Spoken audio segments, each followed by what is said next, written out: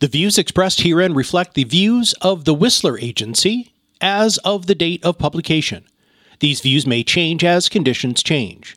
The views expressed herein are not intended and should not be construed as investment advice, and they do not address any individual's specific situation. Welcome to Whistler While You Retire with Tim Whistler from the Whistler Agency.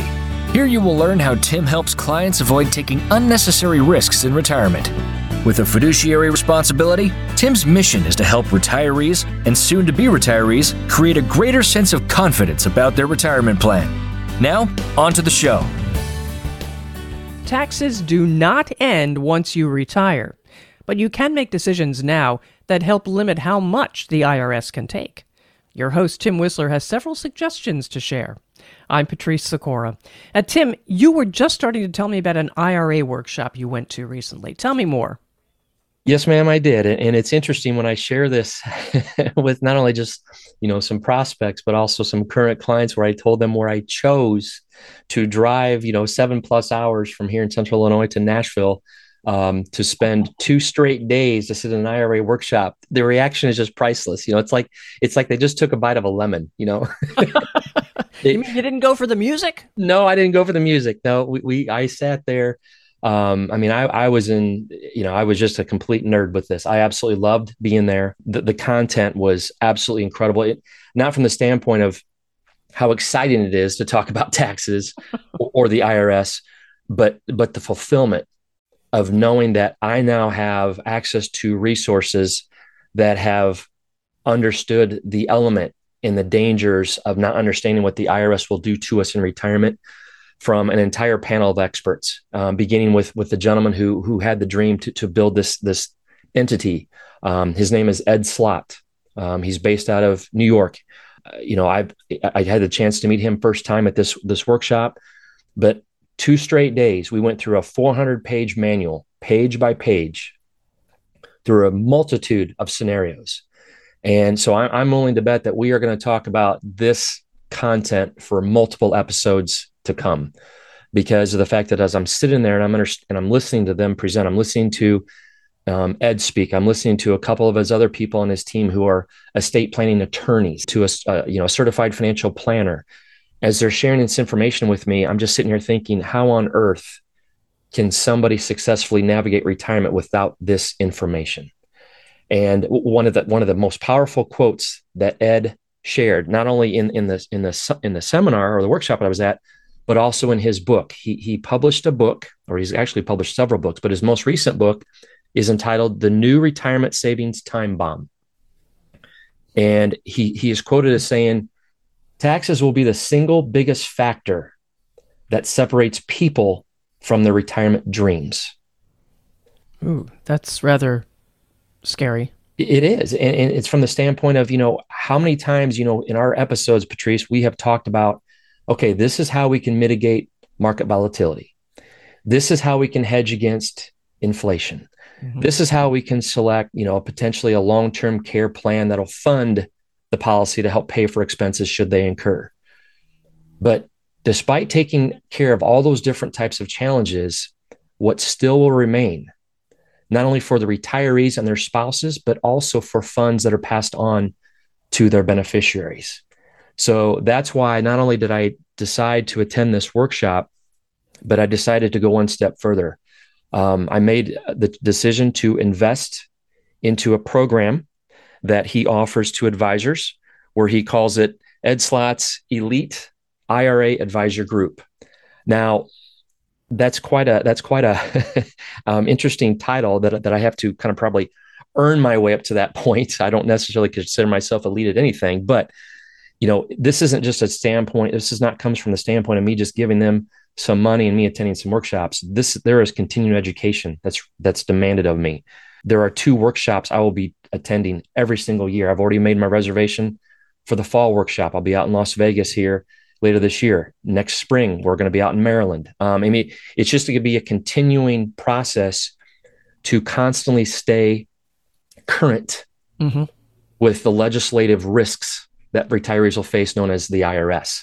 So, this is something that I chose to do. I'm excited about it. I'll have access to resources that I've never had with me before. So that way, then as I engage with prospects and current clients, and I can reference the resources and manuals for each individual scenario, now I can share with my clients and prospects by saying, look, you should demand to be working with a fiduciary who's also experienced and knowledgeable with all elements of retirement income planning. And it's quite an honor to be, considered to be a part of this group with Ed Slott and his team. So, I'm just excited to be able to start digging into the weeds, if you will, and the details of how the IRS will impact retirees' income.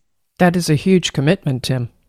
It is, and it's one that I really, I took my time thinking about this because I thought, okay, I could attend these workshops just whenever they come up. Anybody can go. You can just pay the fees and go to the hotel and sit there, and you get the manuals, you get to engage.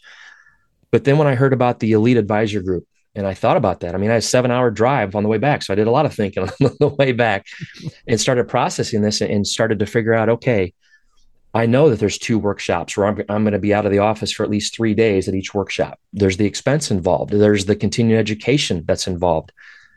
But I tell you what, Patrice, coming out of that workshop with a 400-page manual and going through case by case and different scenarios, I'm like, if I'm going to be in this business, if I'm truly want to be a reliable resource for people, I've got to do this, because of the fact that if they don't understand what I just quoted, as Ed Slott is saying, talking about taxes and the impact they'll have, then I probably should not be in this business anymore. So therefore, I made that commitment. I want to be in this.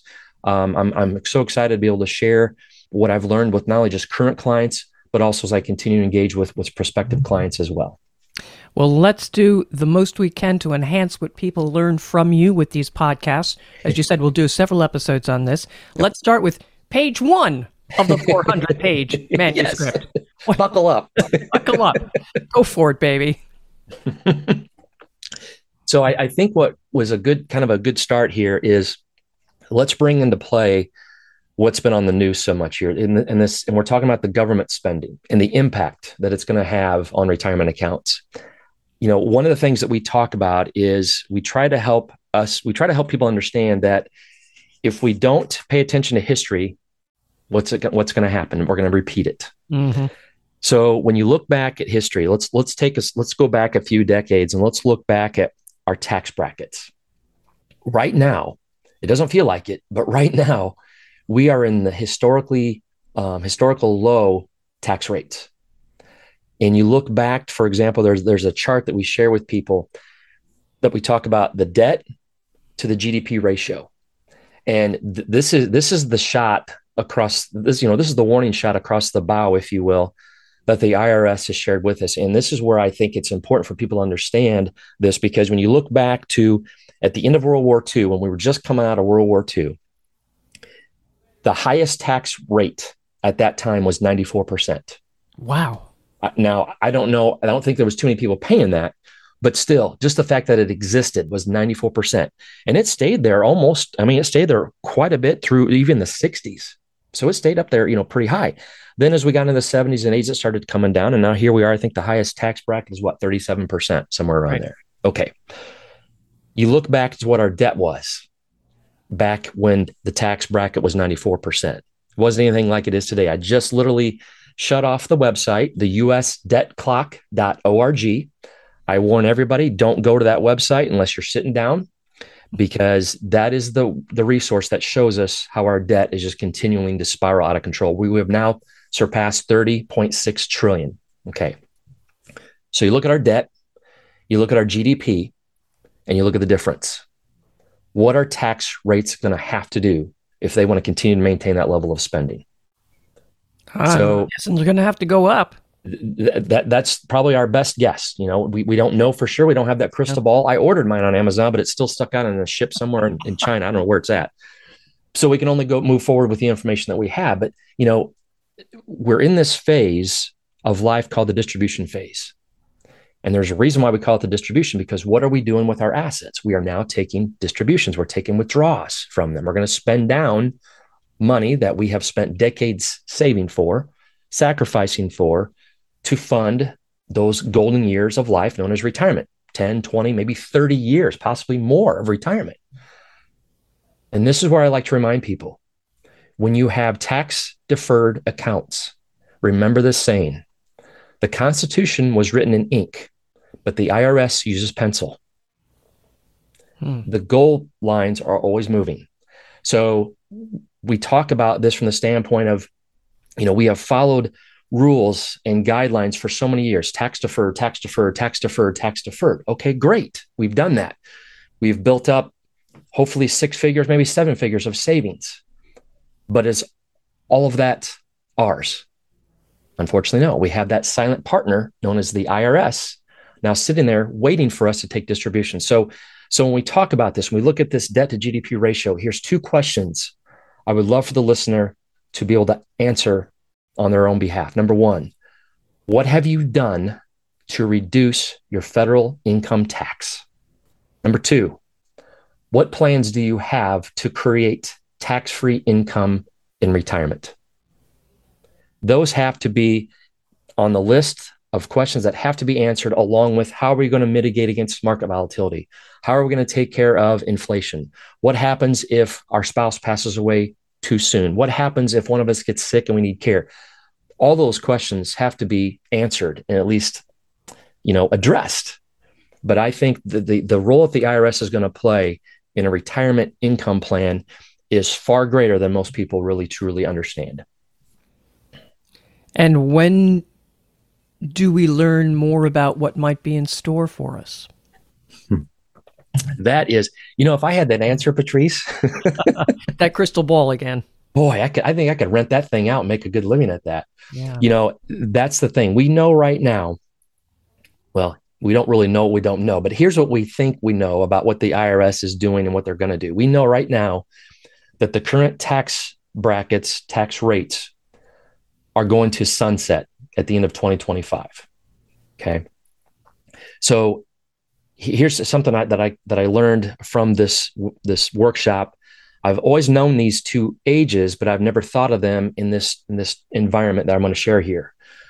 So for people who are between the ages of 59 and a half and 72, get your favorite drink, get a pen and paper, and tune in, because I'm talking to you right now. Between these 2 age groups, and I'll define why we picked these 2 ages, this is basically what we call the season to make hay. This is when there are no rules and no penalties as per the IRS towards your tax deferred accounts. So here's what I mean by that. What happens at 59 and a half? Okay, at 59 and a half, that's when technically we have access to an IRA account without taking some type of early withdrawal penalty. Okay, that's the magical year that we can take the withdrawal without a penalty. I didn't say without tax. We're still going to pay taxes on a traditional IRA account, for example. But if we take out a penalty, or if we take out a withdrawal prior to 59 and a half, and we don't meet a couple of the exceptions that the IRS has laid out for us, we will pay a penalty on each withdrawal until 59 and a half. Okay. Mm-hmm. So for example, if somebody's born in April, like I am, in October of that year, they turn 59 and a half. That's when we really want to start paying attention, because from that point forward until the age of 72, that's the time period that I firmly believe is spent, especially after coming back from this workshop. And now, in addition to the software that I use for helping people create retirement income, 72 is that magical age. We talked about this, I think, back in episode 30. We talked about the dreaded RMDs, mm-hmm. the required minimum distributions. That's the time period in which you have to begin taking distributions, because what happens when you take a distribution? Who gets their share? The IRS. How much of the share of the IRS do you want for them to take? And more importantly, how much more do you want your family to lose to the IRS when we leave funds behind? So when retirees and soon to be retirees, I mean, you don't have to be retired yet. Most people are still working at 59 and a half. That's still the time frame when we need to probably really take a very close eye and look at the big tax deferred asset that you're potentially going to have at retirement, and what that means to create, to lower that federal income tax liability, and also not to compound that. In fact, it was interesting. I literally just came across this article this morning. The headline of the article that was just issued last month, it was issued in July, actually on July 4th, ironically enough. I just noticed that. The headline reads, "Don't be tricked into voluntarily paying higher taxes on your IRA." And I thought that was a very appropriate title because I think far too often when we don't know what we don't know, people can compound the federal income tax liability involuntarily. They don't mean to do it, but they don't know any different. Mm-hmm. And we don't want to pay any more to the IRS than we have to, because that can obviously significantly impact our ability to create income for retirement. But more importantly, as we'll talk about this down the road, the funds that we leave behind, the IRS unfortunately doesn't go away. So I think that's why talking about those two ages, that's kind of a really critical time period to really start digging deep into the conversion process. We're going to talk about that here in a second, and truly figure out, okay, if this is my X amount of dollars in my tax deferred account, whether it be a traditional IRA or a 401k, a pre-tax 401k, I know I'm going to have to owe the IRS this share. So here's the time frame. Maybe we would start looking at that conversion process. All right, you're talking about the distribution phase. As you said, it's when we take money out of the accounts. Mm-hmm. So talk to me about taxes on those accounts. What are we going to see happen? Or what at this point in time happens?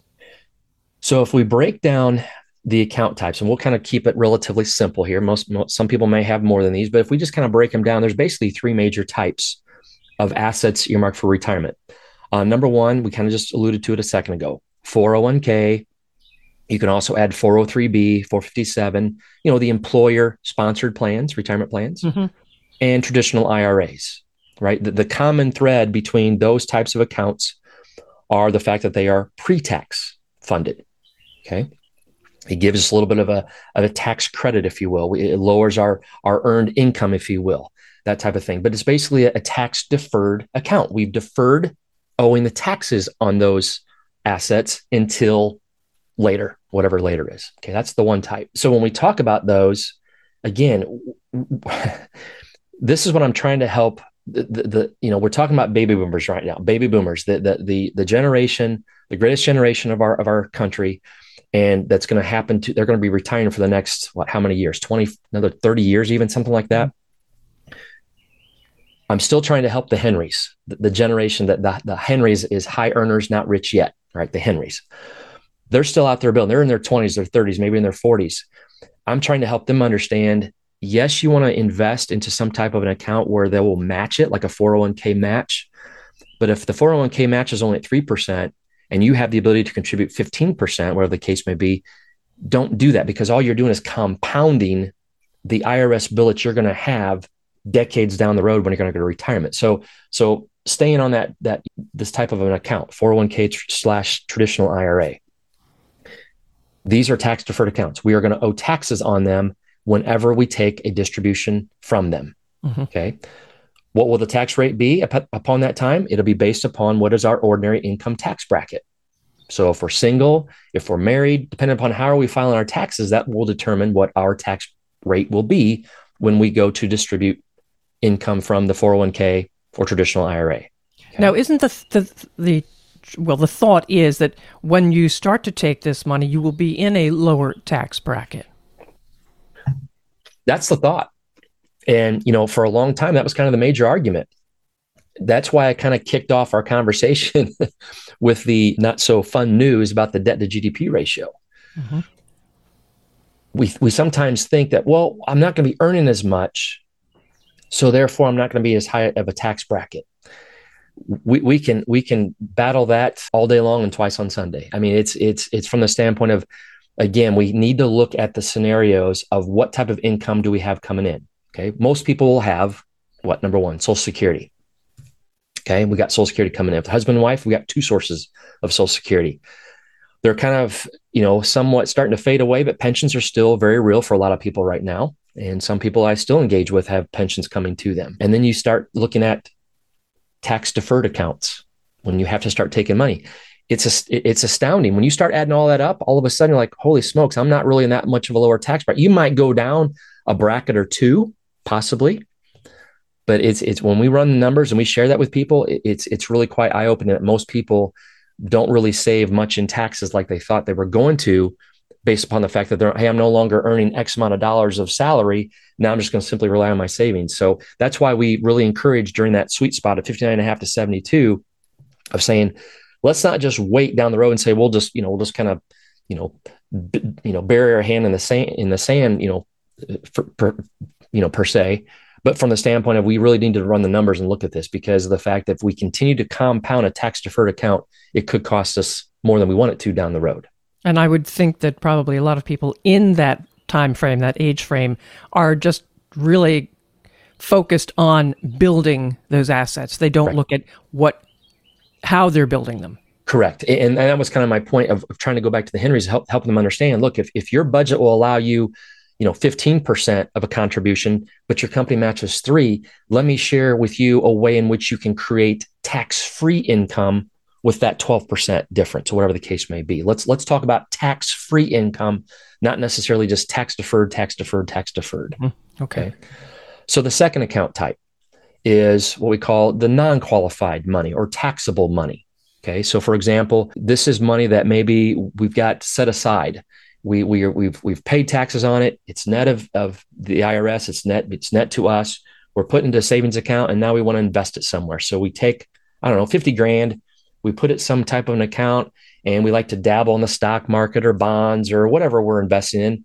And that then grows to 60,000, whatever the case may be. In other words, it's non-qualified, which means the tax rate that we're going to pay upon a distribution from that account is determined by, number one, is it a long-term capital gain, a short-term capital gain, and what was the cost basis of the account? In other words, what did you put into it?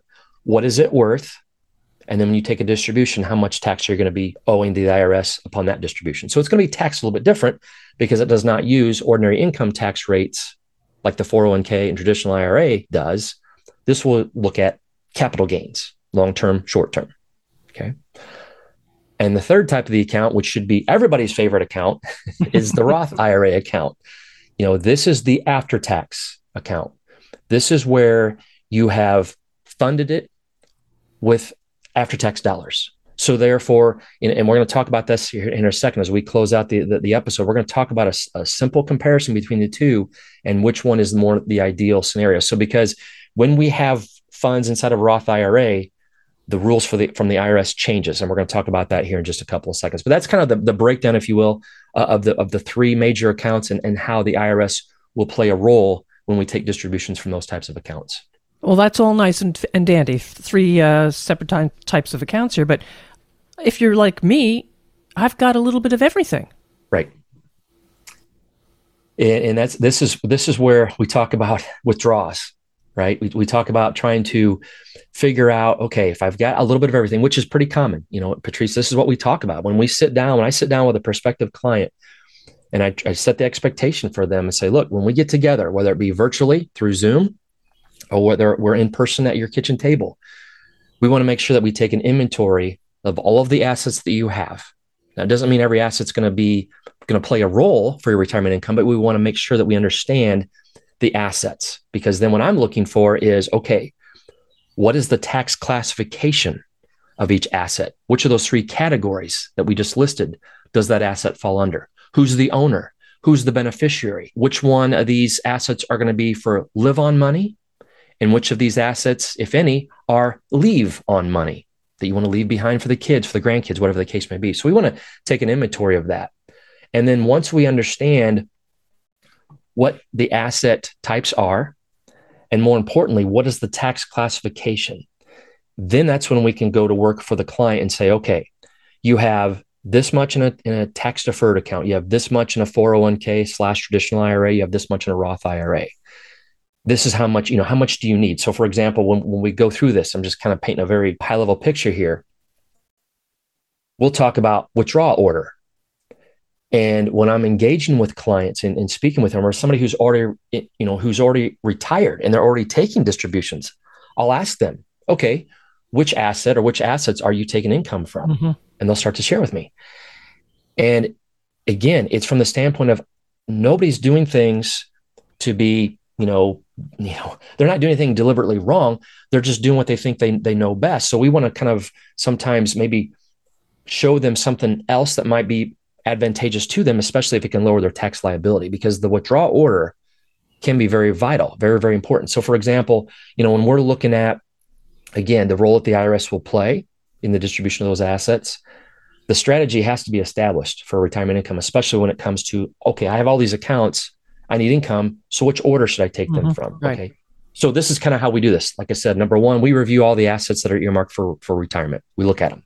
Number two, what is the amount of income that you want to have, the income that's desired or needed for retirement? Okay, we look at that. The third thing we do is now we create the strategy for the withdrawals.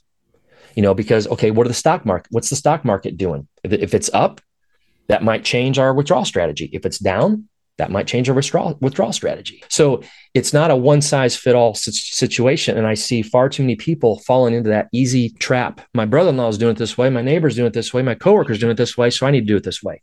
It's like Social Security. Every case is different. Every withdrawal strategy should be unique and customized based upon what we're trying to accomplish in retirement. That's a lot of stuff to take into consideration. And as an individual, I know I would not be able to follow all that. You're right. It's something that I thought of, the way I look at this from the standpoint of, the act of retirement is simple. You just quit working, right? I'm retired. The process of retirement is incredibly complicated. Yeah. It demands attention and the help of trained expertise. Plain and simple. That's not for anybody to feel as though they're being slighted from who they've worked with up to the point of retirement. We've talked about this before, the accumulation phase, distribution phase, different time of life, different vehicles, different scenarios, different challenges. Does that professional who helped guide you and build wealth, train and qualified, now help you to come down the mountain and distribute the wealth? And we need to make sure that we understand that, because again, this is the area where now all of a sudden these types of scenarios pop up. And just like you said, Patrice, how do we know how to do this? We don't know this. And again, my eyes were opened even more than they already were from that workshop. And I know I'm going to continue to gain even more knowledge and have more resources at my fingertips to help people understand that, look, the IRS is not doing us any favors. They're not going to do any favors to you while you're taking the income. And whatever money you leave behind, unfortunately, just because the account owner passed away doesn't mean the IRS passes away as well. The IRS will attach themselves to that account, and that account will go either to the spouse, the surviving spouse, or it'll also continue on to the non-spouse beneficiaries. And that'll be another episode. We will really dive deeper into it, because when we're wanting to leave a legacy plan and we have qualified money left behind, that is something that clients need to understand. Okay, again, upon your passing, the question I would ask you is, do you have somebody at the IRS you love more than your family? Because without a strategy involved, you might end up leaving more to the IRS than you do your own kids. So again, it's from that standpoint, Patrice, of how in the world could somebody navigate this by themselves? Flat out, I don't know how you could successfully. You could. I mean, you could just take income and pay your taxes as you want and pass away whenever you're done, living on earth and leave it behind. I mean, you could. There's nothing wrong with that. But do we want to do it in the most tax efficient manner? I would dare say most people would say yes. And what is your goal? What is your goal for those assets? Exactly. What are we? How much of these assets do we want to live on? How much do we want to leave behind? Because again, we talked a little bit about. I mentioned the word conversions, and I'm not going to dig deep into that today because our time's almost up here. But converting IRA funds, traditional IRA to a Roth IRA, again, moving parts.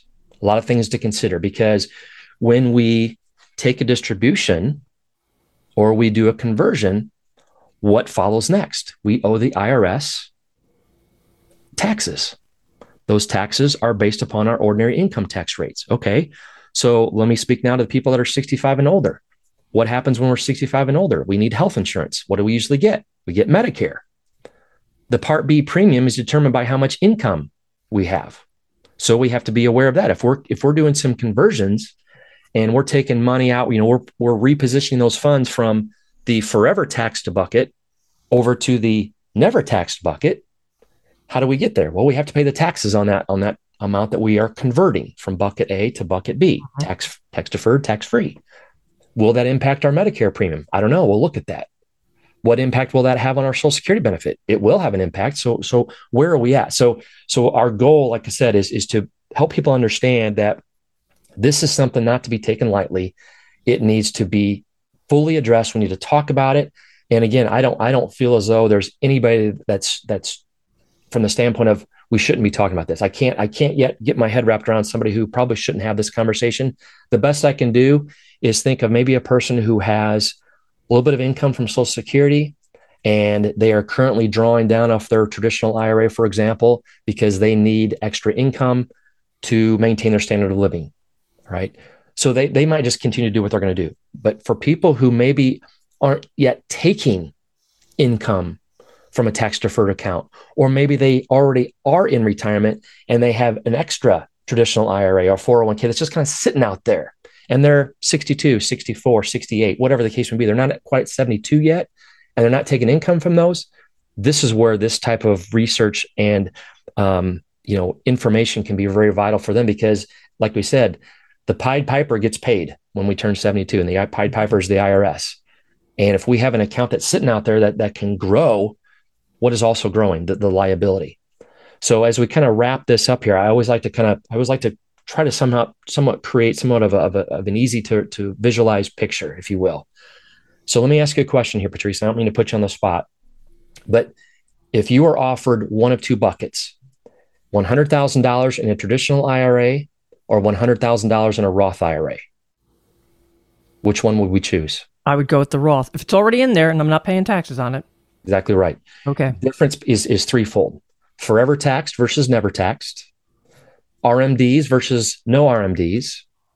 And again, as I said before, heirs will continue to pay taxes versus no taxes to the heirs.